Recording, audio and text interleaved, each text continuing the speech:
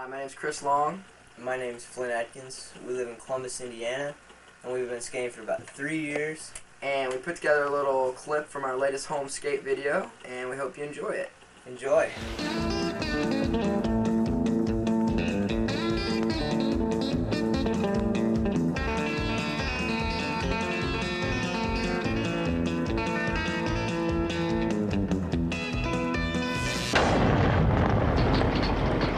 Welcome back, friends. You are tuned into the Bones Brigade audio show. I'm Larry, and with me, as always, is Matt. Matt, how are you, sir? Dude, so good. So Dude, good. that's great. Dude, that intro is like a little tongue twister for me. I had to slow it down and properly punctuate that thing. I liked it. Nice change of pace. So here we are, episode 44. Matt, what are we getting into today? Dude, this is one that I have been really looking forward to since the inception of this show. And this is one of those ones that I am just flabbergasted that we were able to actually pull together, because this is one of our, this is, we're sort of known for getting, some little more esoteric guests on this show that have some history with the Paul Peralta videos. And I would say this is up there in the ranks. So we have today from Ban This Video It Yourself segment, Chris Long and Flynn Atkins, as well as a special surprise third guest who, unbeknownst to us and probably most of the world, also had a trick in that part, a guy named Steve Thompson. That's right. We have Chris Long and Flynn Atkins, as well as Steve Thompson. You will know those names if you have watched Ban This as many times as we have, or even just a few times. And they're here. They're in the studio. They're in the waiting room. They're in the green room now. They're in the green room waiting. They're eating all the Butterfingers. And they requested M&Ms with no brown, M&Ms, no that's right. brown M&Ms. Yeah. So let's talk real quick. I guess we can get into some hot topics, but let's talk real quick about how this thing kind of came to fruition, if you want to get into that. Sure. We reached out. They say their names and their hometown in the video. So it's like, all right, we're off to a good start. So I think right away we found Flynn. Yeah. And started communicating with him. And this was probably over a year ago. Yeah. This was like, so this has been in the works of the show. Yeah. This has been in the works for a long time. But he did not know how to get in touch with Chris, which is understandable. I mean, it's been 30 years ago. Yeah, 33 years ago. But, in my mind, I still wanted to think these two guys were like best buddies, just out there ripping it up, skating around parking lots and church stairways and whatever. Yeah. Yeah. So, we kept in touch with Flynn and we found Chris on Instagram, but he wasn't like a big Instagram user, I guess. So I was messaging him and he was, I don't know, just not seeing the messages. I was commenting, and, I don't know, it just wasn't working. And then one day Steve Thompson appears in our Instagram inbox, and he had been listening to the show and was like super stoked that we mentioned them on our Ban This episode. And I was like, oh my God, we've been trying to get Chris and Flynn on the show. We can't get a hold of Chris. And he's just like, I'll take care of it. I know how to get in touch with them. I'm actually the third guy in the video that, didn't realize that. Yeah. So I was like, this is incredible. He put it all together and we had them in the here we are, our first available opening. We just got them in right away and all were psyched to come on the show. And so this we talk about I'm sure we've mentioned the list before and we'll mention it again, but these guys were on the list. Yeah, that with list. Miss Catherine. Mm-hmm. And Daniel Gesmer and a whole bunch of other people that we've had on, and people that we haven't yet had on. But this was one of those ones where we were definitely talking about this one for a long time. Yeah, leading up to the show even starting. This was like guests that we were excited to have on. So definitely. Super psyched to get in the conversation with these guys and see what they have to say. Definitely. But before we have them pop on, Matt, any hot topics this week? I've got a few we can dig into a little bit. Go for it, man. I'm topic free. Well, today, as of this recording, is Stacy Peralta's birthday. So happy birthday, Stacy Peralta. Yes, sir. We owe you a lot. Thank you for all these incredible videos you've given us. And so much more. Yes, and so much more. And so, speaking of videos, this is one I've forgotten to mention the last few episodes. So, a listener of the show, Brad Miller, writes in and says, "Hey, check out these photos of my old, I still got my old VHS tapes. Here's a photo of Bones Brigade video show I have and Future Primitive." And I was like, and then, do any of your videos have that like mail order form? You could like order other videos?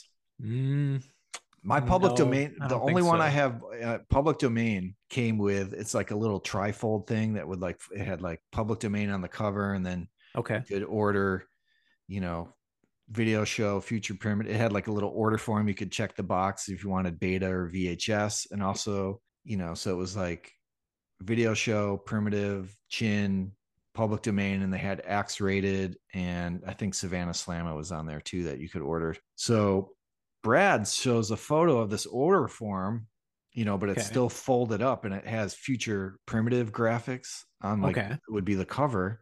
And I was like, oh wow, I've never seen that. Like, what? Like, can you show me a photo of the inside? So he sends me this photo, and it's a reorder form. And so check this out. You can order Bones Brigade video show, Future Primitive, search for Animal Chin, and there's a fourth video that I guess has never come out. No. Never saw this mentioned anywhere, read anything about it. We've talked about an ill-fated freestyle video. A freestyle video, yeah. Yeah, Sure. so I'm guessing this is another ill-fated Powell Peralta video titled Bones Brigade Ramp Builder. And it says you can get it on beta or VHS, but it says not available until March 1st, 1987. And my guess... I bet you I know what it is. Okay, go for it. Animal Chin ramp steps. It's got to be, because... Has to be. Yeah, they filmed like 1,000 hours. Yeah. We've seen... If it came out in 87, that would make sense. Yeah. It would film the build of the chin ramp. So for those of you who don't know, if you go to YouTube and you put in, I believe, just put in Animal Chin ramp steps. Is that what it's called? It's Team Pain. It's a Team Pain video. It's on their channel. Yeah. But we've seen this ramp building footage going all the way back to Axe rated. Yeah.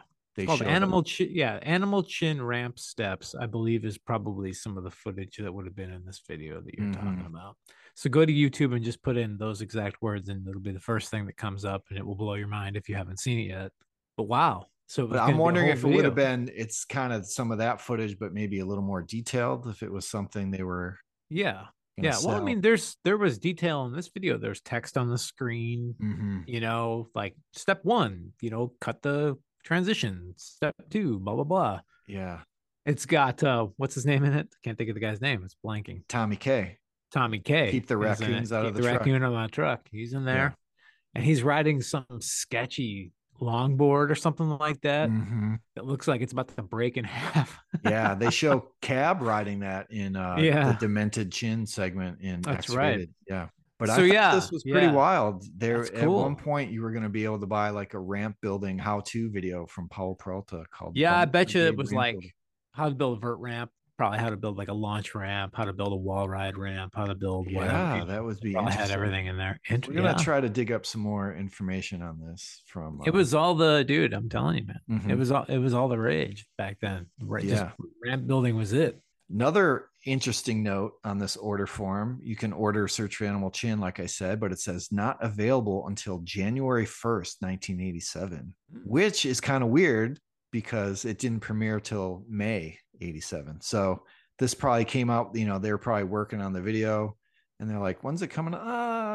January sounds good. We'll have it done, but then obviously it was not done till a few months later. But that's something I thought was really neat. That is cool. Kind of like this other video, Bones Brigade video that almost happened. We should post that up. Yeah. Post that picture up. Yeah, we'll get that up. And then I had one more thing I wanted to mention. Okay. On the Talkin' Schmidt podcast, he just did a 2-parter with Mofo for his 200th episode kind of celebration. Okay. And I could listen to this guy. I mean, you're talking about the history of Thrasher. Oh yeah. Got great recollection, great details. He's talking about Rodney Mullen, photographing Rodney, talks about Lance. Yeah. Just incredible stuff. So if anyone's not tuned in to Talking Schmidt, go check that one out. That one was highly enjoyable. Absolutely, man. Awesome. I'll check it. Haven't heard it. All right. Should we get the guys on? It looks like they're almost done snacking in the green room. Yeah, they've cleaned us out, dude. We gotta send the production assistant to the store. Yep. Send those PAs out there. The company card. Yep. Yeah, let's bring them on, dude. Let's do this. All right. Ladies and gentlemen, please welcome Chris Long, Flynn Atkins, and Steve Thompson. All right, here we are. Thanks for joining us, guys. Steve, Chris, and Flynn. This is very exciting. We've wanted to have you guys on the show for a long time. And Steve was the one that kind of brought everybody together. So I was just wondering real quick, when was the last time you guys had seen each other or communicated? Well, I've seen Flynn maybe the last 10, 15 years. Yeah. But I don't think I'd seen Chris since the mid-90s. Yeah. Yeah, 30 years. Until last Thursday. Yeah. I think like 95 was probably the last time I saw Chris. Yeah. Mm-hmm. The beginning. Yeah. It's been a while. Wow. Long time. Yeah. It's this has been a good kind of like rekindling and like getting everyone back together, because it was just like, I mean, it's taken us a year. Like, I'm not on Facebook, and I think Chris wasn't on Instagram, and it was like Instagram is the only way I was hitting him up, and I'm like, man, I guess he doesn't. All right. But Steve did a good job of finding a way to get a hold of Chris, and it was like, oh man. So yeah, we've had a good time just kind of reconnecting after all the years. That's awesome, man. That's awesome. So before we jump into Band This, I think we got to go back a little farther. So were you guys friends before skateboarding, or did skateboarding bring you guys together? I'd say skateboarding brought us together, Flynn. I mean, I think we were acquaintances, but you and I were probably the first skateboarders at our middle school. Yeah.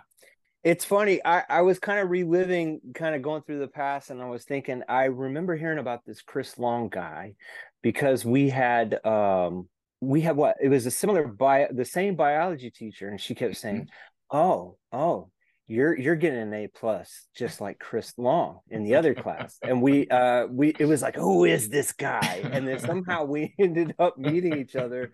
It was like, oh, you're Chris, you're the competition. It was like and somehow we started skating in that process. I think it was just like we had both had that interest and had started skating around the same time, and then we just crewed up. And yeah, we were probably some of the first in our like middle school to skate. And then we met Steve a couple of years later, I think. I was a year younger. Yeah. So I think I started skating a little later, like 87-ish, but I was pretty shy, so I didn't introduce myself or anything to these guys, who were definitely like the older crew, the better guys, the cooler older skaters. Yeah, the older guys. Nice. By like 1 year. Yeah.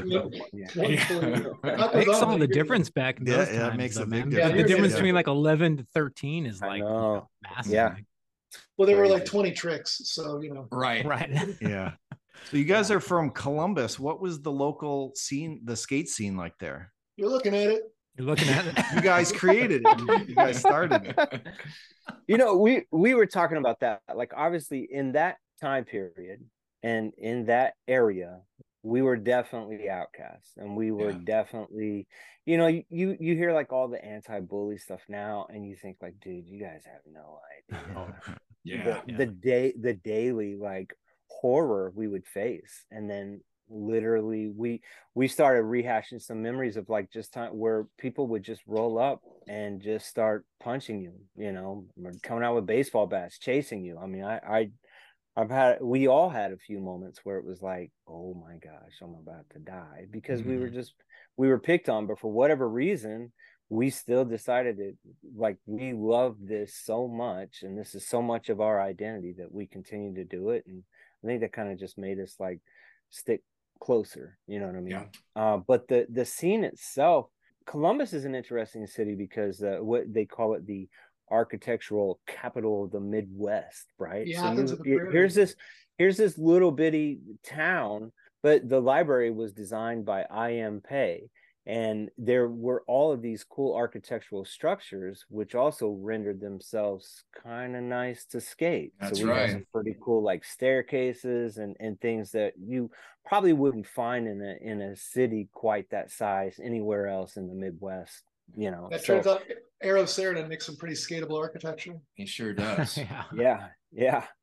So I think then it was just kind of one of those things where we started, you know, skating street, and then we built like a mini ramp in my backyard. And we were thinking about, Steve and I were kind of we reconnected a couple weeks ago, and it was like, dude, we built that. We didn't steal any of the wood. We got all of it legit. We didn't steal the wood. Chris and I had paper routes.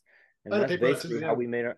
And yeah, Steve had. Yeah, we all had paper routes, and that's how we funded like everything that we did. You know what I mean? So, hey, Flynn, didn't your first ramp? Didn't we build it from wood from when your house burned down, right? Yeah, my house. And we had a bunch of extra wood from that, and that was the one positive that came from it. We were able to build a 6-foot mini ramp.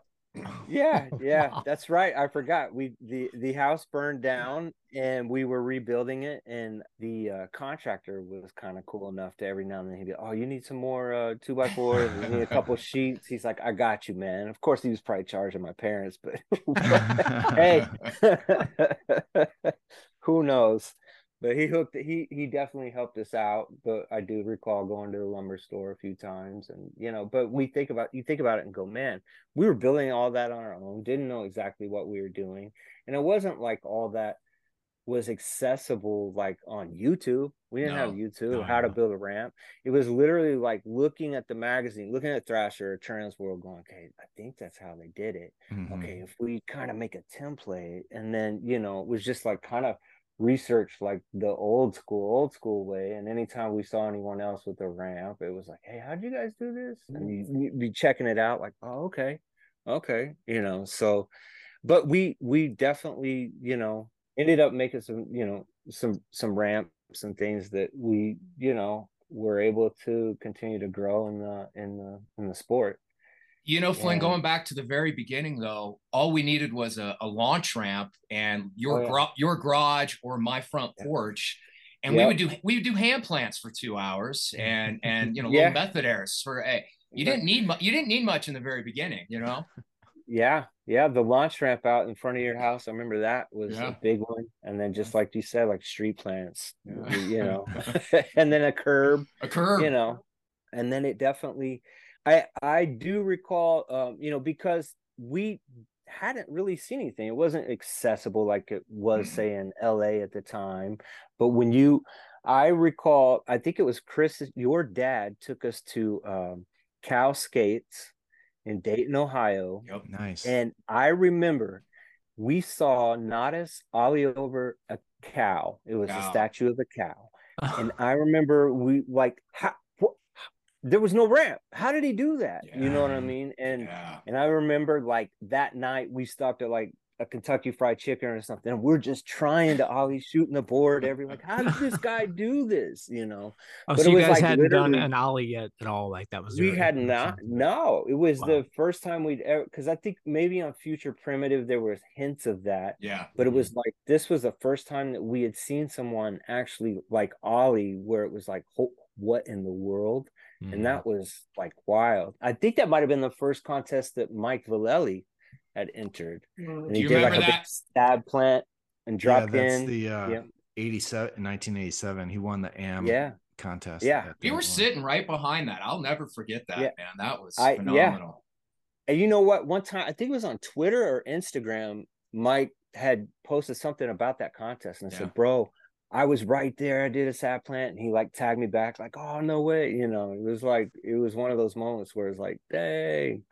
But yeah, I will never forget that. And just like, that was kind of like how we learned, was we traveled to Dayton, Ohio, and saw these, you know, dudes like Nadas just killing it. And you're like, what in the world? But it just opened our eyes, and I think made us that much more excited about skateboarding. Like, oh wow, this is incredible. Did you guys enter any contests back in those days? We did. There was a skate shop in Indianapolis, Greenwood, the South Side, called In Orbit. Shout out Jim Nordsick. Jim Nordsick. He had this skate shop, and then he started holding contests, and then they moved to a new location and built like a small skate park where they had like, what was it, 10 or 11-foot vert ramp. They had a 6-foot mini and a 4-foot mini. They had some like bumps out in the front, and that place, I think, was really integral because he did a great job of having a lot of demos and contests. And, you know, I remember seeing, you know, all kinds of people, because like even progressing, we're seeing like, I think Christian Hosoi came through, Sal Barbier, Sean Sheffy. I mean, it was just so many different demos and contests that came through, and that really kind of opened us up to like, okay. And so we started doing the, you know, contests then whenever they would happen, but it seemed like a lot of them were put on by Jim. I don't think we never placed, Flynn, did we? I don't ever remember placing in the top 3 or anything. I think I do recall placing like 2nd and 3rd. Nice. And then a little bit later, this was probably like 91. I remember I drove up to Rockford, Illinois. They had an indoor skate park. And I ended up entering the what was it, the skateboard, the NSA. And I go there, and Eric Costin had driven out with Eddie Alguera, and they wanted him to just basically go and win first place to kind of kill it. And so he came out, and I remember seeing Eric Costin skate, and I think I got 14th. The dude was just like, the dude was incredible. And I that was like H Street when they brought him out, and it was just like, oh my gosh. But yeah, I remember like seeing Costin just ripping and just going, okay, man, this is wow. Yeah, there were a few shops that would have contests probably 2 or 3 times a year. There were several shops around Indy. There was Over the Edge. Where's the Beach, maybe? But yeah. There was one in Bloomington. What's that? There was one in Bloomington, wasn't there? A skate shop. In Columbus too. Jim brought one. Really? Yeah. No way. I remember that contest behind where the old JCPenney was. Yeah. Oh Mitchie, yeah. Oh, Mitchie did that. Yeah. Mitchie did that kickflip blunt and kickflip out of it. I think blew my mind. Yeah. Yeah, and you know the story about it was like someone was trying to teach him how to do another trick, and he went and did that instead, and they were just like, ugh. Talking about natural talent, we were blessed to see a lot of natural talent that unfortunately just kind of went sideways, I think, by personal life choices. But there was this kid, Mitchie Calloway. He ended up riding for Hosoi, and he looked kind of like a mini Hosoi. But the story goes, Jim, when they built the vert ramp, Mitchie had never even skated vert. And within it was like a week, 2 weeks, he was killing it, like master vert. And we were all just like, this guy. And I remember Christian Hosoi coming out being like, this dude's amazing. Wow. Signed him, whatever. And I remember running into Christian Hosoi years later. And I saw him and I said, hey, man, we were like at this whatever function. We were talking. And I was like, I'm going to throw a name out there. You remember this dude, Mitchie Calloway? And he was like, bro. Yeah. So sad. It didn't pan out. I think life choices, you know what I mean? But dude was incredible. Anyway, so that's kind of in a nutshell to kind of answer the question. That's kind of what it was like, I guess, where we were. We did see it grow and evolve over time, for sure. Yeah, it was kind of weird, being Columbus, and there was probably maybe 20 to 30 kids tops, maybe. Like, am I way off on that? But like, it was not a large group in Columbus that skated, so there was not a lot of push to do anything for skaters because there just weren't that many of us.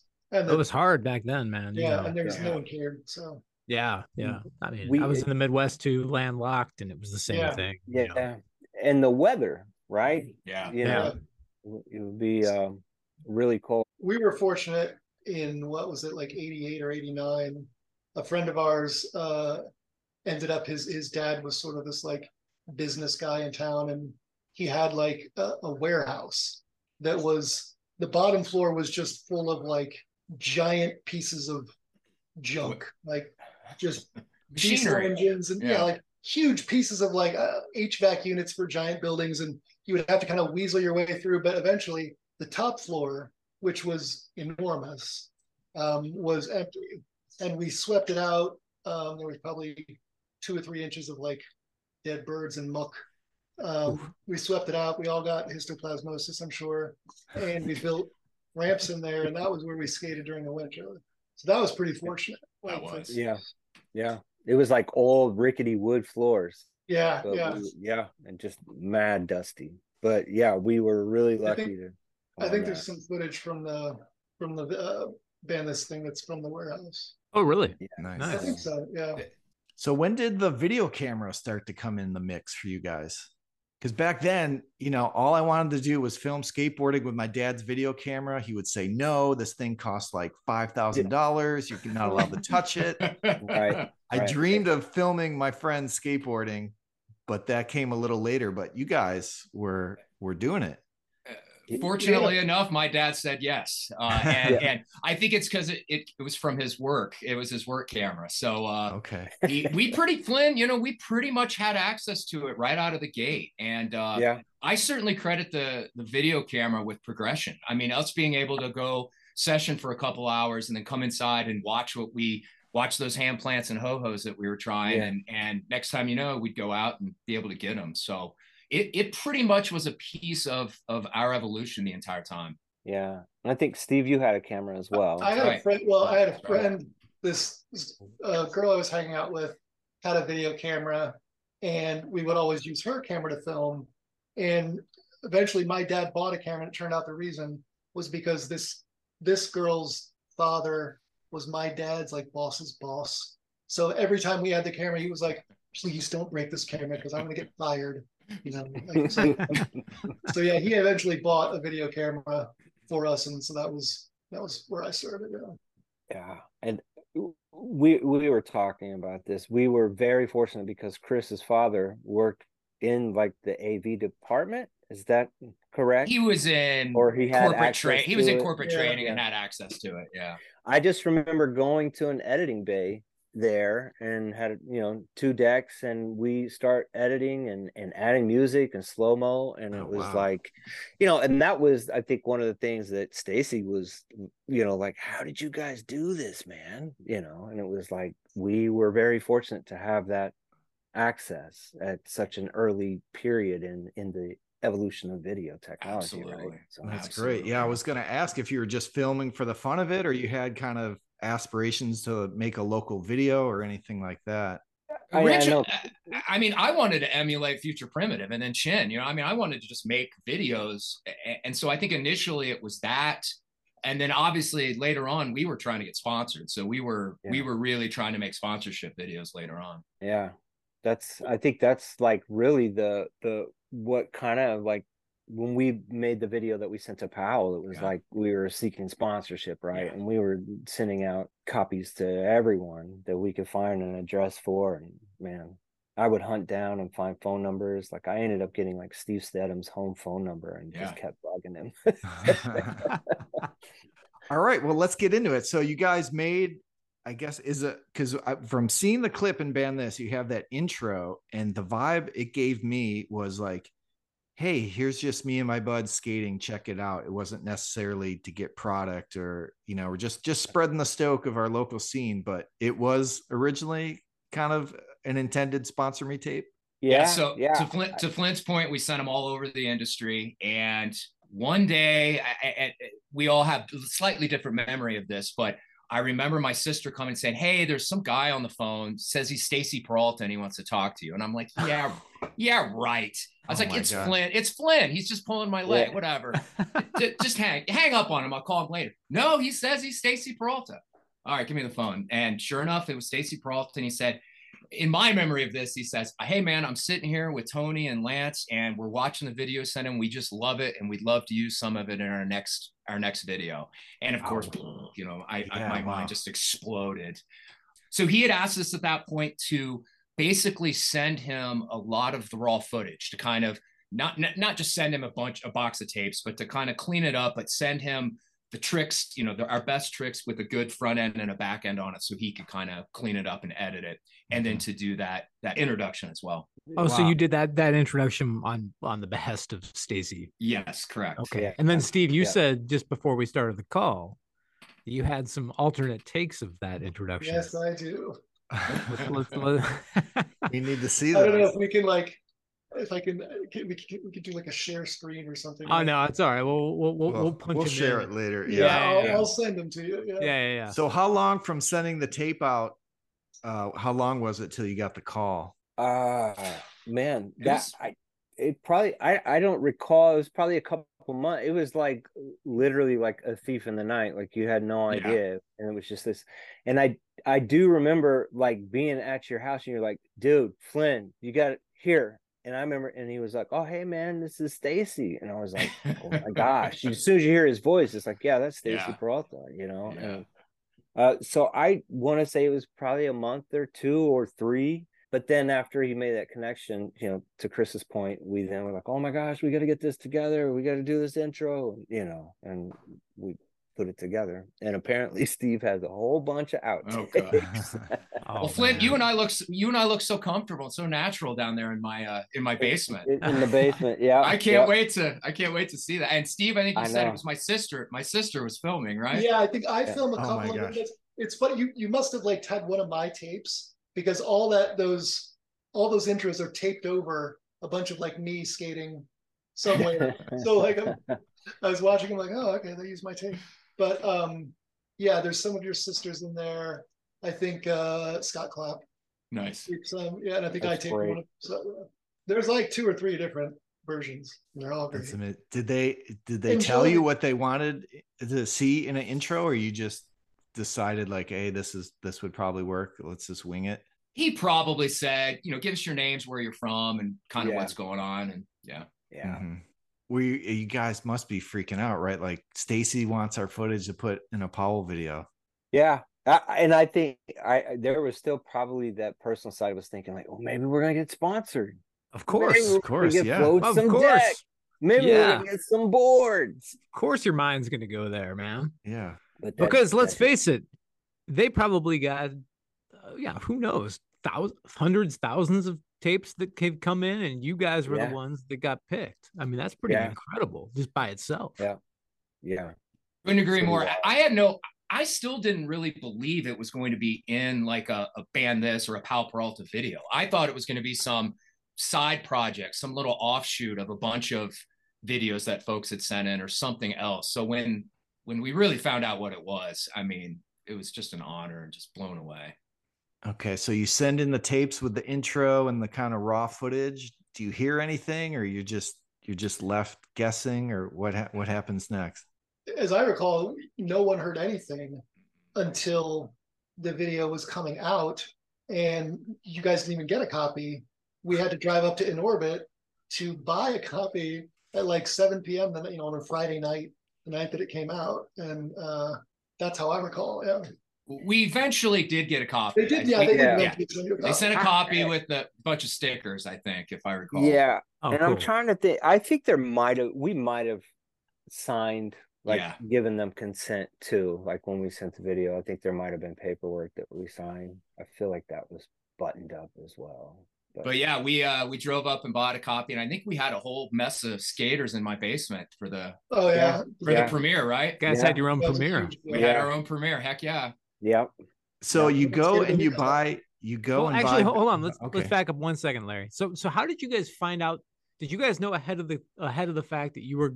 When did you find out you were going to be in Band This? Did you get a call? Did they? Because you said, Chris, you were thinking it was just going to be some other thing. How did you find out ahead of time that no, you were actually in a Powell video and you had a part that was like a minute long?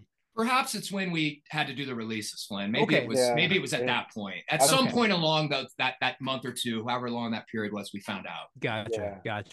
Yeah. That must have been like a cup. I can't even imagine what it must have been like waiting to see that, or to like, what are they going to do with this? When we got up to In Orbit to buy the video that night, I don't know if it was Bruce or whoever was working at the counter. As he kind of handed over the video, I think everyone was kind of like, did it get in? And he was like, yeah, it's in this DI, like a do-it-yourself part. And we were kind of like, oh. And then on our way out, he just said, Ollie McTwist. We Spoiled it. Spoiled it. And he kind of shook his head and we were like, no, that's not going to happen. And then as that last scene was happening, we were all like, oh my God. Well, you guys had a place of prominence in that video as far as I'm concerned, because it came after what I believe is one of the single greatest skateboarding segments ever filmed, which is the Steve Caballero How to Draw a Perfect Line. Oh, yeah. And then you get right after that. Like, come on, man. Oh, yeah. Yeah. I was there, I don't know if you guys know this story. I'll keep it brief, but I was at the world premiere of Bend This in 89. I heard that. I was one of the couple hundred people that was there for the first showing. So I actually was one of the first handful of people to ever see that part. Wow. Ironically enough. Where was that? Awesome. It was in the Sheldon Concert Hall in St. Louis, Missouri. No way. November 18th, 1989. Yeah. And I was on the, the Bones Brigade mail order team. The send away $2 and a, whatever. Yeah. So we got first crack at seats. And I'll tell you, man, that was a cool part. And people were psyched to see it because it had nothing like that had ever been in a Apollo video before. Yeah. And it gave everybody there was like, everybody was amped to like the limit that night anyway. Yeah. But yeah, definitely, dude, seeing like some people in there that you're like, here's dudes that clearly like submitted a tape and it got into a Apollo video. Yeah. Like that's awesome, Really cool. And it was relatable because you're like, oh, like I'm that guy, basically, and I'm surrounded by a room full of the guys like that. Yeah, so you could almost like put yourself into the video, like the average guy is now, in a Bones Brigade video. Yeah. Which is super awesome. But I was gonna ask, like, you go to buy Band This and you're like, is this the video we're in? We don't know, because you said it might be this other thing, So what was the drive home like? You like just staring at this VHS tape in the car for like an hour on the way home. Like, is this it? Is this it? Yeah. Pretty much, yeah. Yeah, pretty much. I think it was just the anticipation of like, well, when's it gonna be? And it's like, every scene is like, oh, is this it? No. Yeah. Okay. Yeah. All right. I remember when it started, they put this kind of weird filter over the intro. And we were all kind of like, oh no. Oh, did they like make it look more DIY or something? Yeah. Because it is kind of it's black and white, has some crackle through it. Yeah. But there was that like second of like, oh no, this is bad. And then my favorite part, we're all gathered in the basement though. Okay. And Flynn and I had sent all this video in, and we'd sent tons of tricks in, and we didn't know what they were going to use. And we're all gathered around the TV, and the very first trick is Steve doing a board slide on a planter box. Yeah. The basement just erupts. Yeah, like Steve's in the video.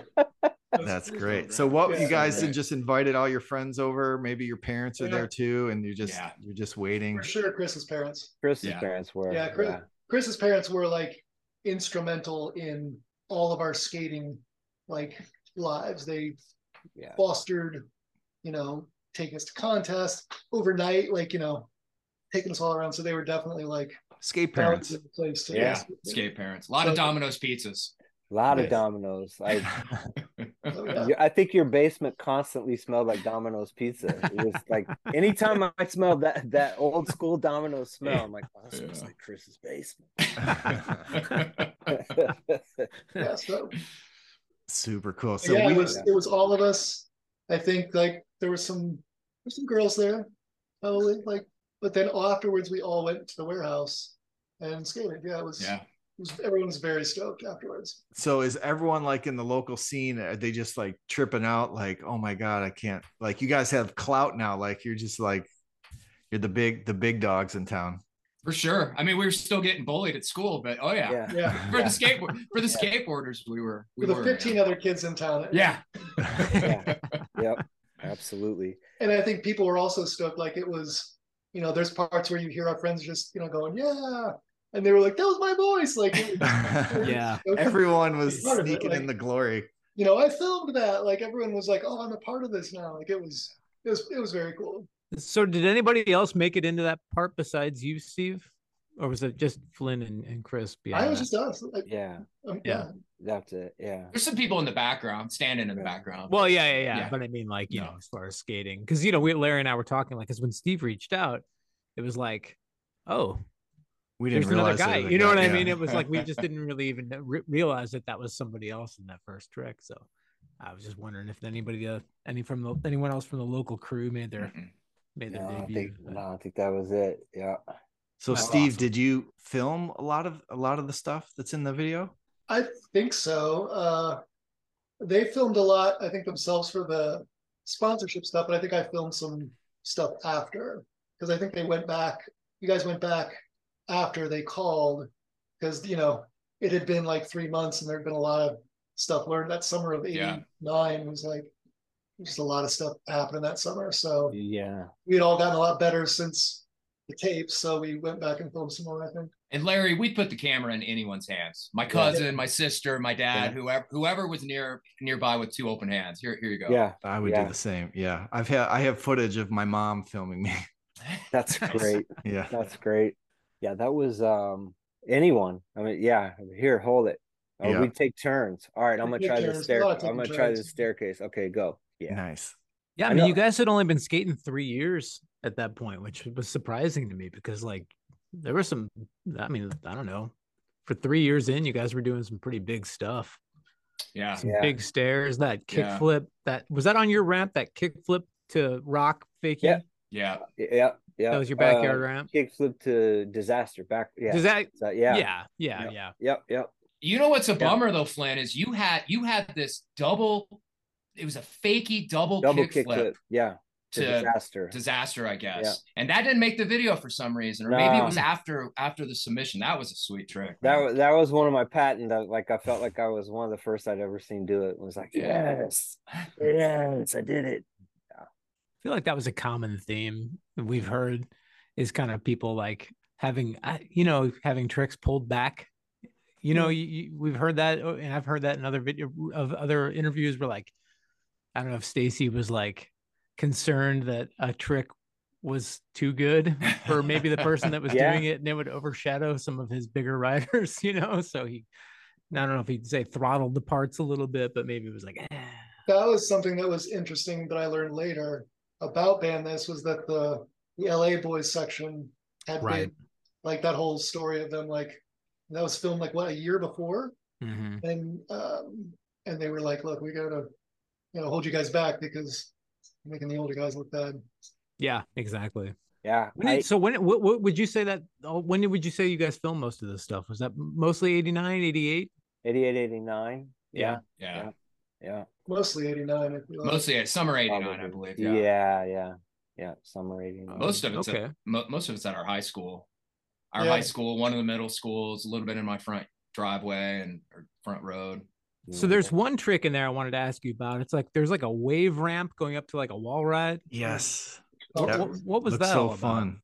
Looks like a local contest. That was a contest. That was actually a contest run. That was one of my better entries, if I remember. Yeah. I want to say it was probably on orbit, guys.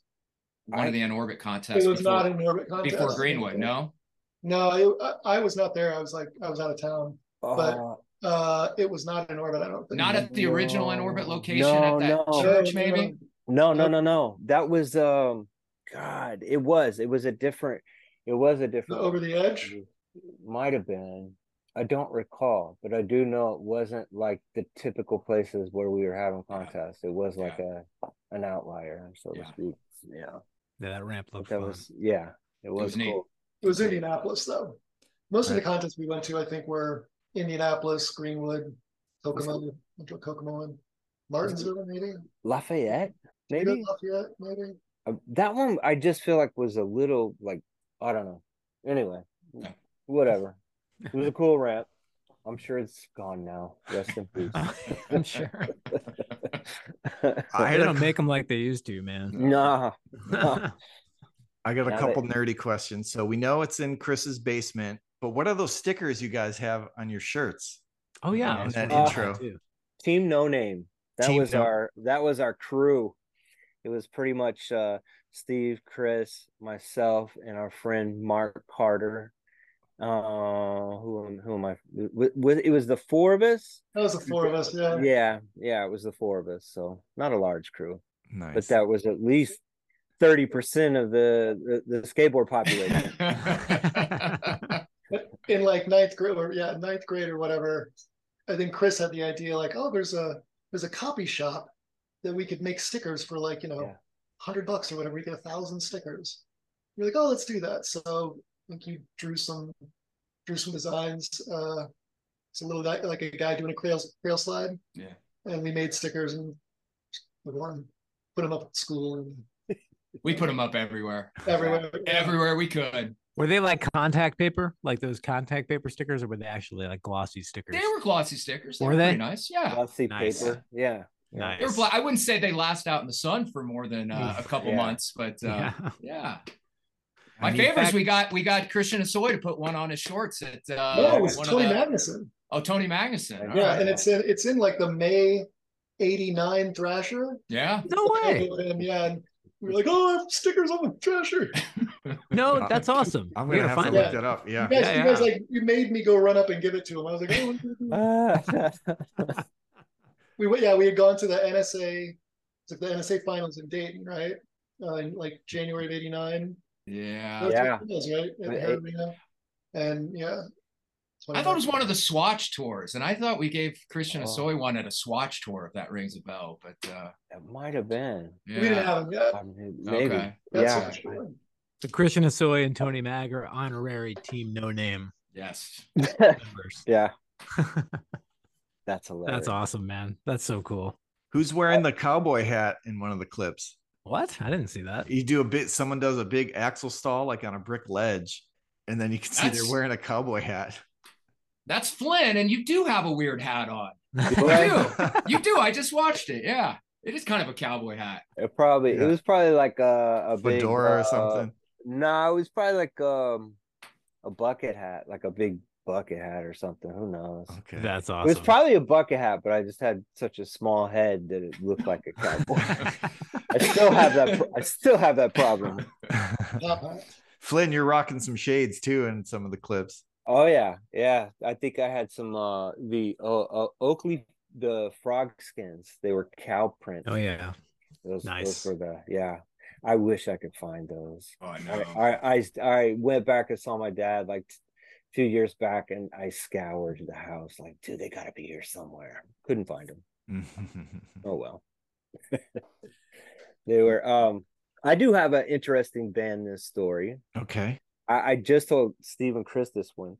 So it was probably like 1999. So it's been like 10 years later. And I was in Los Feliz in LA, and there was like a skateboard art gallery thing going on at this shop. And someone said, hey, you should go. And so I'm like, oh yeah, I'll go check it out. And I'm looking, and this guy standing next to me, I don't know, we just start talking. I'm like, yeah, that's pretty cool, whatever. And he's like, hey man, what's your name? I'm like, oh, Flynn. And he's like, Flynn Atkins? And I was like, yeah. He goes, I'm Craig Stesick. And I was like, whoa. He goes, bro, we were blown away when we got that. We were like, how did these guys do this? Because he was like, it was like the technology that we had. We were blown away. Like, you guys, it was like a 45-minute video you sent us, and slow-mo and music and all that. It was like, how did you get, and I was like, oh yeah.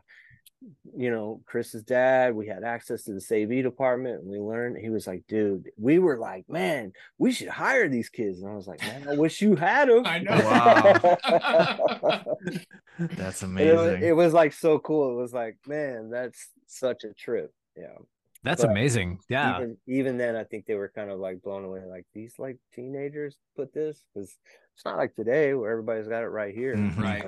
Right. Yeah. So does anyone still have a copy of the full video that did you guys make a copy for yourselves of the one that you sent to Powell? Or I certainly have one that we may have done even after that.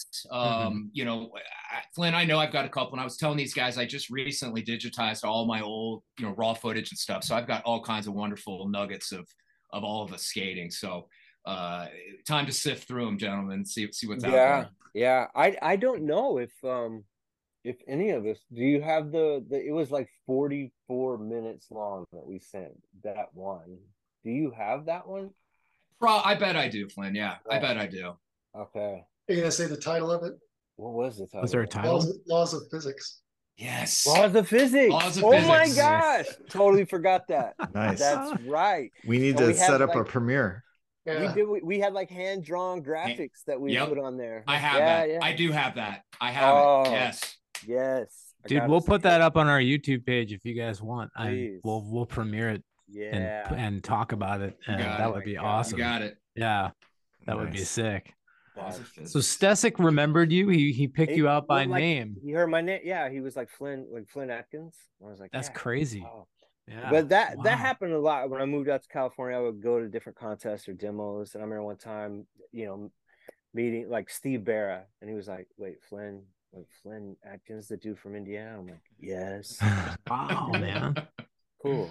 See, thankfully, dude, you have a memorable name. Yeah. Right. It kind of sticks out because that was how we initially reached out, because we're like, Flynn Atkins. Yeah. Like it's like there's probably only so many people, whereas like Chris Long would have been a harder one to track down, you know what I mean? Yeah. True indeed. But such a cool time. I had a couple other quick questions. So the kickflip, the fakie rock on the mini ramp, you can hear maybe the cameraman or someone right off screen goes, good enough. Yeah. Kind of cracked me up. You caught that. Yeah. That was probably one of you two for sure. Like, good enough. Yeah. Let's go. Next trick. Good enough for who it's for. Yeah, good enough.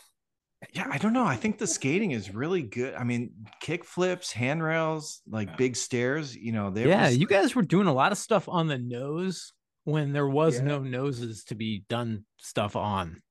Like you guys look like had, some of those just stalls, like nose stalls on that mini ramp that you guys were doing, like on like these, whatever, 3-inch noses or whatever. That was pretty impressive. Yeah. The GNS Heinzman came out, which had like a 5-inch nose. Yeah. So I know noses were getting way bigger that summer. I feel like and what maybe didn't Hensley, that deck kind of came out and it had a little bit longer nose, and we were starting to like gravitate to that, like, okay, I see the purpose in this. And kick flips, just everything was kick flips, man. Double kick flips, anything we could do a kick flip off of. And like all the step off tricks. Yeah. The step off flips and no all of that. The no complies. Yeah. I love that step off, like that I kick the board and it does a flip. That was always a fun one. Yeah. Yeah, there's one where you land and you roll through the grass and you somehow just make it off the off the sidewalk, like through the grass, and I'm like, oh man, that was awesome. Because usually like grass would hang you up and the trick would be over. And Chris, is that you that does the front side 360 off the launch ramp? Yeah, that's 3418 Ross Drive, man. That's where I grew up, and that was probably version 12 of our launch ramps. And for sure, they came and went pretty quick back then. Yeah, they did. I remember a couple that we had would get just destroyed. Like we'd bring them up to this school, and it was the same shit, man. Like some, jock mentality or whatever. Some dudes would come up and like we'd stash it behind some bushes or something because we're like, we don't want to drag it all the way home, Yeah. And then you come back the next day and it's just demolished, stomped, and like, damn it. Luckily they were cheap to build, and you could usually scavenge enough from the skeleton of the last one to put a new one together. I just remember the weather. Like I remember many sessions at Chris's house on the launch ramp and it being like 0 degrees. Yeah. And every time you fall, it just was like, oh dear God. Oh, I can't take it.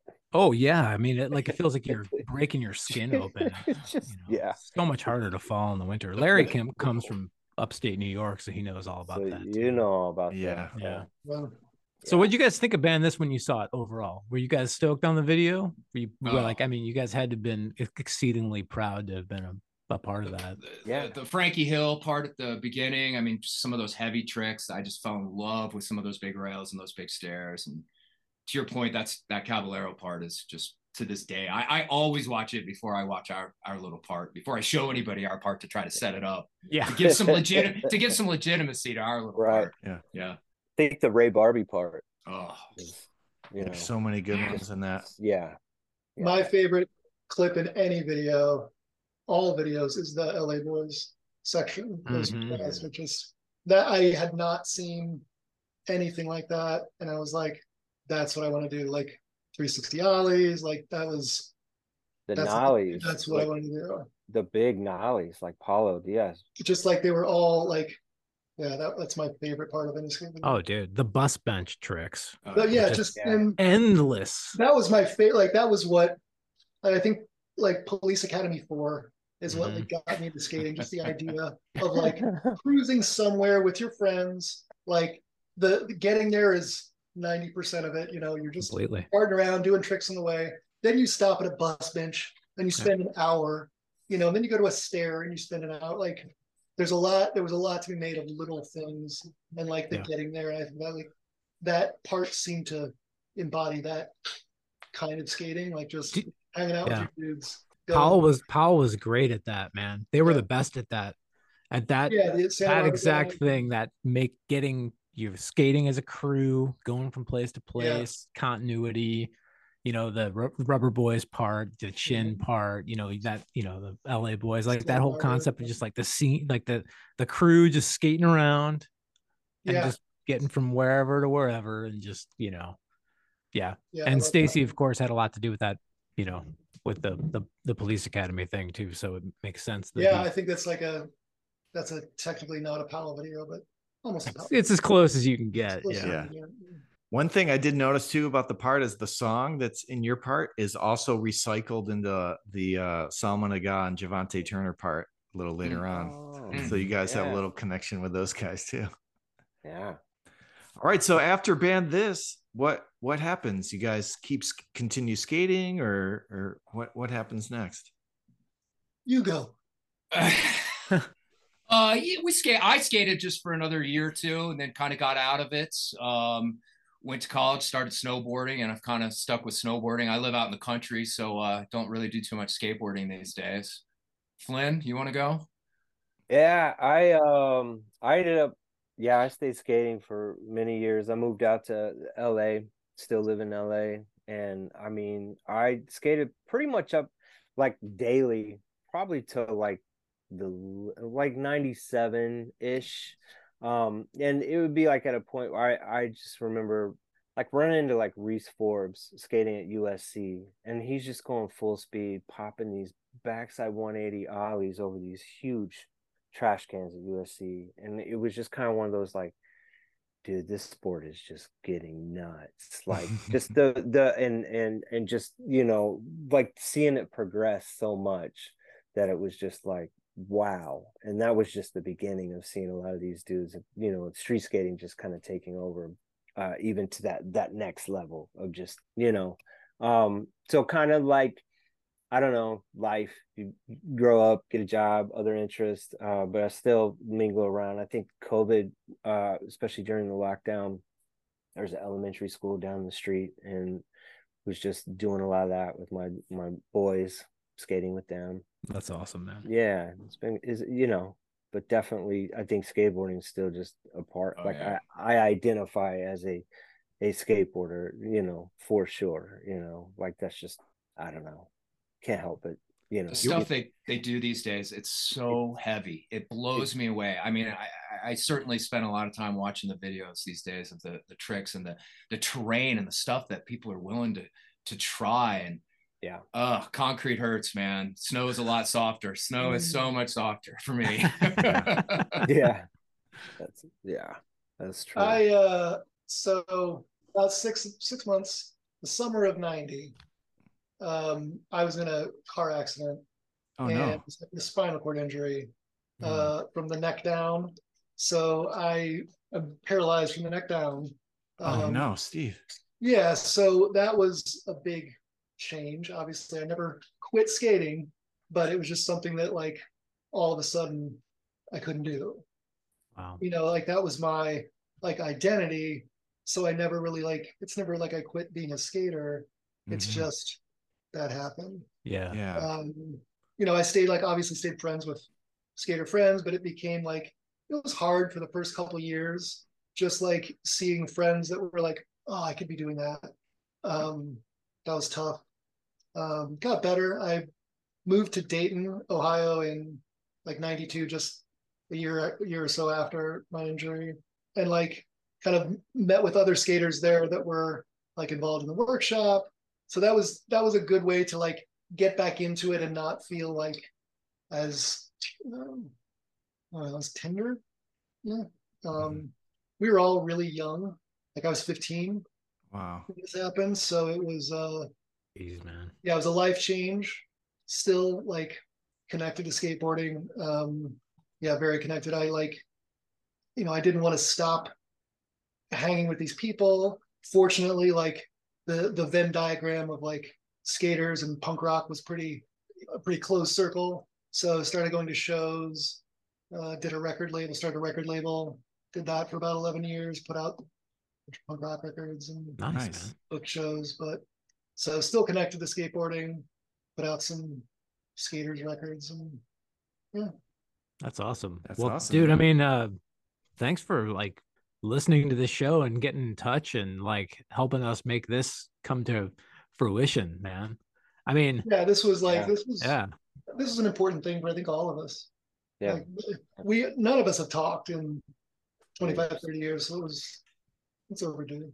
That's awesome. Yeah, the last one we did before you guys for the Intelligence Report episodes was Jake Bradley and Frankie Hill and Brandon Chapman, and it was the same situation. Like they was three dudes that had a part, and they didn't talk. I hadn't talked to him forever either. So, very cool, man. I mean, it's awesome that you guys are back together. And like Larry said, we talk about this on the show all the time, but we had this list when we started of like all these cool people. It would be so cool to talk to these people, like, these like sort of, guys who don't get talked to enough. You know what I mean? Like I was like, oh man, I would love to talk to like, Eric Sanderson. I'd love to talk to like Mark Sato and, guys like that. And you guys were on that. We're like, dude, Flynn Atkins and Chris Long, like how cool would it be to get those dudes on, So here we are. Yeah, and of course, Steve too, who we were not aware was in that part. Hey, no one was. Well, now they know. Now we know. When we did the episode on Ban This, there was a little part because we had already talked to Flynn about getting this together, but I cut it out of the episode because we talked about like, oh, where are it would be awesome to find those guys. And I was like, well, actually, we're kind of already doing it, but we cut it out to kind of keep the surprise. That is that who it was? For some reason, I thought it was Peter McEwen that said it would be cool for you guys to get those guys on. But maybe it was Bobby Pulio who was. It was Bobby Pulio. Yeah. He's just like, you guys got to find those guys. And I was like, well, actually, we've already talked to one of them. We're trying to get it all set up. That's so cool. Thank you guys for pulling together, man. The opportunity to reconnect with these guys has been really special. No problem, man. So cool to hear the story, man. Yeah. Definitely. Yes. Cool. You guys lived the dream for a moment for 1 minute. Yeah, you guys got an apology. Yeah, you guys are like the representation of like every kid around the world that wanted to be in a Paulo Peralta video, and boom, you were the guys. That's super awesome. I like to think we were this one little piece of the birth of the GoPro YouTube videos that that are so prevalent everywhere now. It's true. It's absolutely true, man. Yep. I think sometimes all it takes is that one spark to like, for a kid to realize, oh, this is doable. Like this is achievable. These guys did it.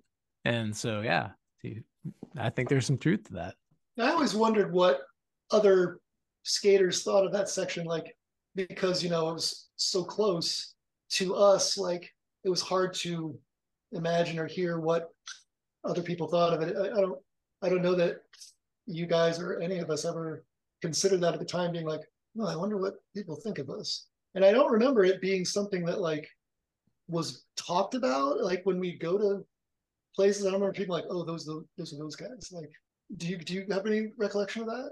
I remember getting recognized once in Atlanta, Flynn. I think we were on a trip to the South and we were in a skate park and got recognized. But no, Steve, that's a great point. I mean, the fact that you guys wanted to track us down and talk to us, just and that it left such an impression on you. I cherish that, man. It's wonderful. Yeah. I mean, I've probably watched Ban This conservatively 500 times. So, you know what I mean? Over the last 30 years, it's a special video for me, because I was there, and it was at that time in my life. I was like 12, turning 13 in that, So being able to go to that and see it was really, meaningful to me. And so yeah, I mean, I think I'm probably one of like thousands of people that's watched that video over and over again. And so I would say that, like, yeah, I mean, Bobby Pulio, like I said, he was like, "Oh yeah, these guys are awesome. You should track these guys down." We're like, "Oh yeah, we're already on it." But I think like most people do know about that part. It stands out. It stands out just because it was so unusual for the time. You know what I mean? So yeah, I love it, man. And it was yeah, like I said, man, it was a special time. Like you guys said, it was a special time. Like that 89. I don't know what it was about 89, dude. Yeah. Summer 89. Yeah. Summer 89 was just the best. Yeah. And so yeah. You guys might know this. Did Stacy Peralta have something to do with Skate TV that was on Nickelodeon? Yes, he did. He did. Yeah. Okay. Because didn't he have a segment that was very similar to? Yeah, I was just about to mention you guys were the good, yeah. You guys were the good reaction to that, and they trickled it over into Skate TV. Yeah. Very cool. Yeah. Very cool. Yeah, we just had the guy who produced Skate TV on the show. Oh no. This guy Mark Hunt, and he was telling us a little bit about how that all came to pass. But yeah, definitely, that was you guys were the year before Skate TV came out. Mm-hmm. And I think that had a lot to do with it. I have no doubt about that. Yeah. Wow. Awesome. Yeah, Skate TV had a very like band this-y feel. 100%. The graphics. Yep. Yeah, the graphics, the typefaces, and everything. The music. Yeah. Even just some of the imagery, like right before your part comes on, there's like that lizard on the screen. Yeah. Like that kind of stuff is all over Skate TV, So I always look at Skate TV as like the continuation of Band This for 12 episodes or whatever. Mm-hmm. You guys seen those Videola things? Oh yeah. Yeah, we did an episode on that one. Those are cool. Yeah. All right, guys, this has been amazing. Any final thoughts on Band This? I'd like to thank Stacy Peralta for the opportunity. If he ever hears this, thank you, Stacy. It was wonderful. Yeah, definitely agreed. It's an honor, I think, to look back and know, we were kind of a part of that history of skateboarding. I'd like to thank the editor for slipping my trick in. Yeah, there you go. No, this is like it is like for me, it's a very cool thing to have. Super cool. All righty. Awesome. Thank you so much, guys. This has been great. Thank you. We will keep in touch, and I know at some point in real life I will meet all three of you guys. So 100%. We'll all get together at some point. St. Louis isn't that far. Next time you're in town, dude, hit me up. I will. That would be awesome. I love it. Thanks, guys. Great job on the podcast. Thank you. Yeah. Such an honor to meet you guys, talk to you guys. Thank you for coming on and being so cool. Thank you. Yeah. Thank you. It's always just, it's a trip, man, to like meet people like you guys. You know what I mean? Just that you've known of forever, and it's just awesome. So thanks again. Thank you, Rob. Thanks for having us. All right. And there they go, back to the green room. Dude, that was great, right? If you would have told me when I was 12, 13, whatever, like sitting in the theater at Sheldon watching Band This, that 34 years later, like I'd be talking to these dudes and had a hand in like bringing them together for the first time in like 3 decades or whatever, I would have called you crazy. Yeah, that's wild. Like, how is that even possible, man? But yeah, like we mentioned, like how are those 3 guys just still not out skating? You just think of them kind of frozen in time or whatever. Mm-hmm. But dude, I mean, those stories are what makes this podcast amazing. Like those types of tales and hearing from those kinds of people, man, like the people that everybody knows, but nobody, not a ton of people have heard from.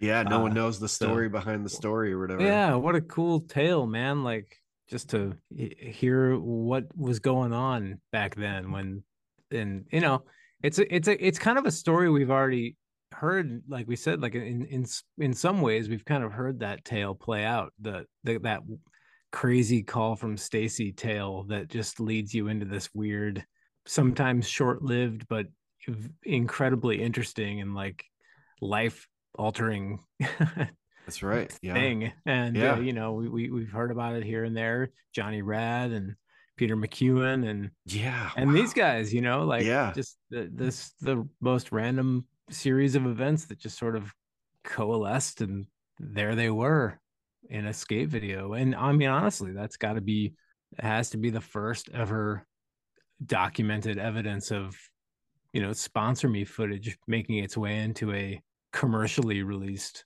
skate video, I would think, right? I can't, nothing's coming to mind right now, but I know we'll get an email like, you forgot about, Yeah, well, that's all right. No, but for sure. We could definitely be wrong about that, but man, dude, amazing. Thank you guys for coming on, taking the time. It was as we mentioned, it was sort of a journey to get here with these guys. Yeah. Unexpected we did it. Twists and turns, having Steve reach out, not knowing that he was a part of it, and him kind of helping us put the whole thing together. It's what makes this show awesome, man. It really is. So loved it. Super cool. All right. Thanks to those guys again. But Matt, I think it's time. And now, the Bones Brigade Audio Show mailbag. All right. So we're back with the mailbag, and we have a message from Hunter. He writes, dudes, thank you for the great show. It's hands down my favorite podcast. I've been watching those Mondays with Mike V episodes. Oh, no. And it's hilarious and almost surreal to see them given the amount of time I've spent listening to you guys talk. LOL. Larry, we need more. Any chance of a reunion episode? Tell Mike the world needs it. The public domain lost footage is crazy cool. I was very stoked you guys did a show on that. Anyway, thanks again. Can't wait to see where it goes from here. Cheers. So thank you, Hunter. Thank you, Hunter. Larry? Yeah, when is the Mike V reunion? Or we talked about it briefly. Did you really? With no plan of like, oh, we need to do a reunion episode, and it was like, oh heck yeah, but nothing. But right. So the foundation's there a little bit. All right, well there you go. You got one guy out there, two, because I'll watch it for sure. Okay, so you got two people that are clamoring for it, man. Nice, awesome. Yeah, so then Glenn writes in, good day, Matt and Larry. I have been binge listening to your podcast for many weeks now and finally am up to date. I grew up skating in Cape Town, South Africa, and loved all the Paul Peralta videos. Wow. I used to watch them and go skating with my friends, trying to emulate my heroes. So nice to hear similar stories of people around the world. In the 90s, I recall meeting Tony Hawk and Ray Barbie when they came to visit. What a treat to see these legends skate and to see Ray Barbie skate vert. Which is wow. Have we ever seen Ray Barbie on a vert ramp anywhere? I think I've ever seen any vert footage of I don't Ray. think so either. Yeah. It doesn't surprise me. In pools. We've seen him in pools and mini ramps, but I don't think I've ever seen him on a vert ramp. That would be rad. That would be cool. Not skating too much now, but over the years, I've slowly collected a decent collection of original Powell boards, mostly mid 80s and early 90s. Now that you guys have been through the videos, I thought I might suggest an interesting topic. What about covering the topic of Powell deck collecting? The various colorways, why some boards are worth more than others. Why does everyone love the future primitive graphic? Whoever bought mini boards? Why is XT looked down upon? And then in parentheses, I always thought it was superior. Whoa. Glenn, you might get some feedback on that from some of our listeners. But rather than rambling on, I just thought I'd write in to say awesome work and thanks for all the little bits of Powell history that I never knew about. Cheers, Glenn. So thanks, Glenn. Appreciate that. Thanks, Glenn. Wow. So, you know what? I mean, that's a good idea. I mean, I think that like the reality of it is a lot of people probably bought their first Powell boards based on the deck graphic. I mean, that's probably how, I don't even know what, 75% of the, you know what I mean? It was like, who bought boards based on shape? Yeah. Very few people, especially early on. Yeah, when you later on, as you were like, oh, this concave is better, this nose is better, but like early on, it's like you found your graphic, right? Yep. Yeah. And I mean, I certainly, Larry and myself both have a ungodly amount of skateboards between the two of us. So yeah, that's a good call. I mean, I think we could get into that. Yeah, for sure. I would nominate Sean Cliver for that one. Oh yeah, he's got all the details. Good call. But that could be cool. You talk to the skater, you could talk to the artist, you could talk to the person who came up with the shape. You talk to collectors. You could talk to people. Talk to collectors. There's some serious heavy hitter like collectors out there. So real quick, let's talk about Larry. Why do you think everyone loves the future primitive graphic? Because it's awesome and Lance Mountain is awesome. So there you go. That's why they like it. So whoever bought mini boards, Now, my brother did get a Mm, mini board when we okay. first started skating. I was 12. He was probably about 8 or 9, and he got a mini Vision John Grigley. I remember Okay. that. You know, Yeah, I I think think so. I kids, knew little younger kids would kids, get a mini, yeah. but I know some people would get hosed because they're like, all right, we're going to the shop. I'm getting a Tony Hawk. Hmm. Tony. Oh, the full size. Or I really want that a Hawk though. Oh, they got a mini. I'll just get the mini. That kind of thing. Yeah, Like you're a little yeah, kid, you can't wait. yeah. You just get it. Yeah. So XT, why was Bonite looked down on, Larry? What I mean, besides the obvious stuff, I mean, Because it it would was delam and it would crack and delam, right? I yeah, mean, it yeah. was basically like a layer of, what was It, it, roofing paper or something yeah, like tar that? paper or something Tar like that. paper, yeah. Yeah, the problem with Bonite, as I always saw it, was that it delammed quickly and you got really bad twists in the Yeah, and they would in the snap board vertically and not and not horizontally. horizontally. Yeah. Yeah, And yeah. if It you was an ever like interesting. some people would like forget it outside or like in their garage and it Yeah. would get like some moisture. Like if If it it was got wet, it was it over. was like Yeah, cardboard. Yeah. Well, yeah. I've have a story. I guess I could share it. A former Do it. Powell rider that I quizzed on Bonite one time. And from what my understanding, I don't know Can if you this name is, names, or are you going to keep it on the I'll DL? keep it under wraps Okay. for now. All right. So I guess they came up with this. There was a maple shortage. So for Powell to keep up with the demand in 1987, when they were just cranking full throttle, they're like, oh, we'll just come up with some other material, the stuff in there. So it's not all maple. We can keep up with our production kind of thing. And then that just did not, they picked the wrong kind of material, I guess. Yeah. But I yeah, mean, it was, it was a good idea, yeah. just and I think But didn't some older boards, like I think I have a Veriflex and it has that kind of stuff. I have a Lance Mountain Veriflex and it's got it looks like Bonite layers in there. wow, no, I didn't know that. No, I don't know. Yeah. I wouldn't be surprised if, I think it was something someone else had experimented and they're like, oh, what did people do in the 70s or whatever? It's like, oh, Kryptonics used tar paper. Okay, let's do that or whatever, kind of thing.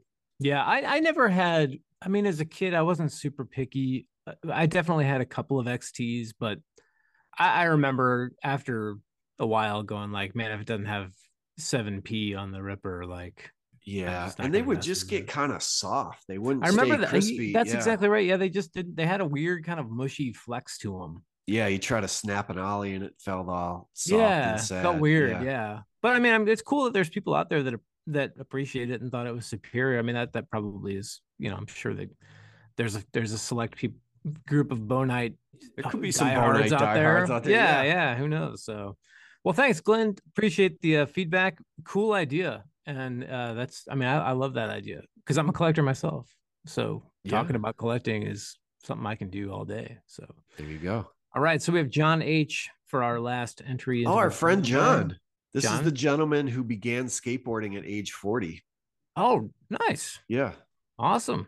He's written in many times. Yeah. Cool. Well, John says, hey guys, I just wanted to let you know I really enjoyed the SkaterCon recap episode, and hearing about the adventures to the con and your trip to Disneyland put a smile on my face. Nice. It was a different show than normal, but I loved hearing about you guys hanging out and just being friends. It made the show even more relatable. Also, I'm excited to hear that the show merch is available. My birthday is in November, so I will be buying myself a few gifts from the store soon.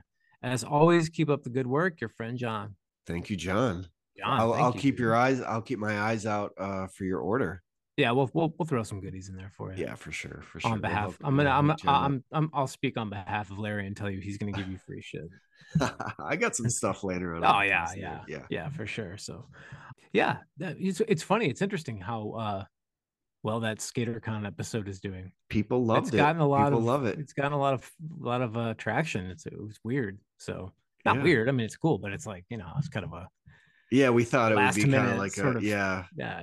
Like, oh, we're supposed to have an episode out. We just got back from the trip. Yeah. Yeah. So, well, I think we're gonna call it for the mailbag. That was nice. a great bag of mail. Thank you all. So, Larry, if people want to hear me read their correspondence, how would they go about doing it? It's super easy. All you got to do is go to our website, which is thebonesbrigadeaudioshow.com, and click on our contact page. It's just a super easy submission form. You just type in your message, hit enter, and we will get it instantly.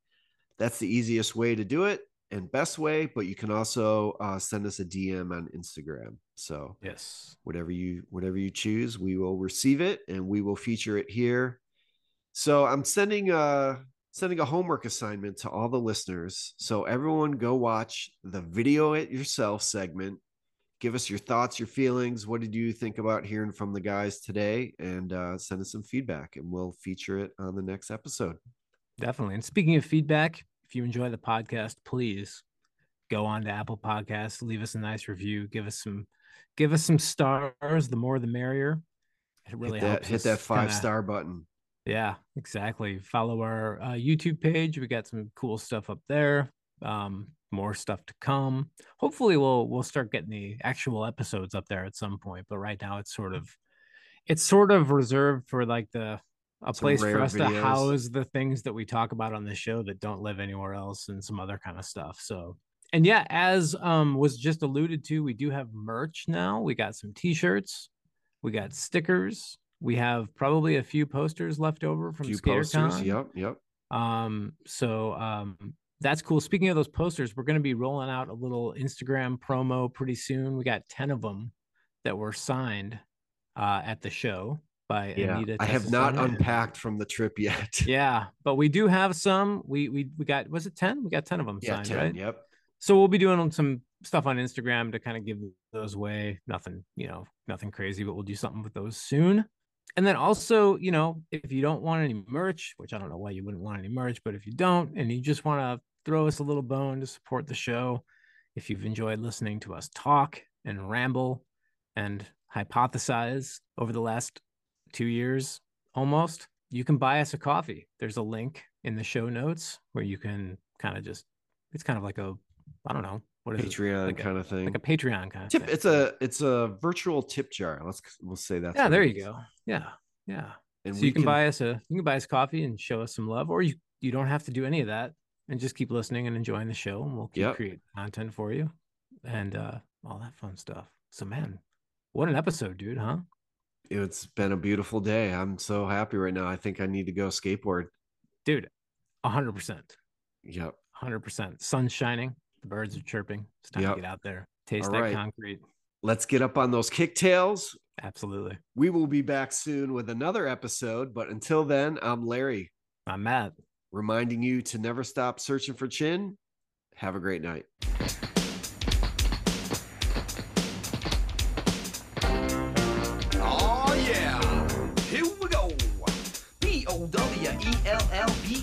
WELLBERALTA. 2 words, 13 letters, and 2 guys with something to say. Once an OG skater from the old school, over his lifetime he skated tons of pools. The other little older, quite the businessman. When they hooked up, it was the master plan. The OG skater couldn't skate no more, except of course back and forth to the store. He got a new crew, one that could rage, and named his boys the Bones Brigade. The boys would practice each and every day. To be a bone boy, it'd be that way. When it came down to rock the world, they would bust out for all the boys and girls. It started off in the US of A, rocking and a rolling from state to state, city to city and town to town, from LA to New York's underground, north, south, east and west, riding Pal Peralta cause it's the best, skating for money or skating for food, always maintaining a good attitude, looking good and living large, and on the ramp, yes they did bars with Longsmith brands and Hurricanes, always crazy, always insane, but in control at all times, skating hard to those hip-hop rhymes, always flying high and never going low, respecting effect, never dissing a bro. Things did change as time went by. What used to be cool now was fly. What used to be new now was old, and this is how the story's told.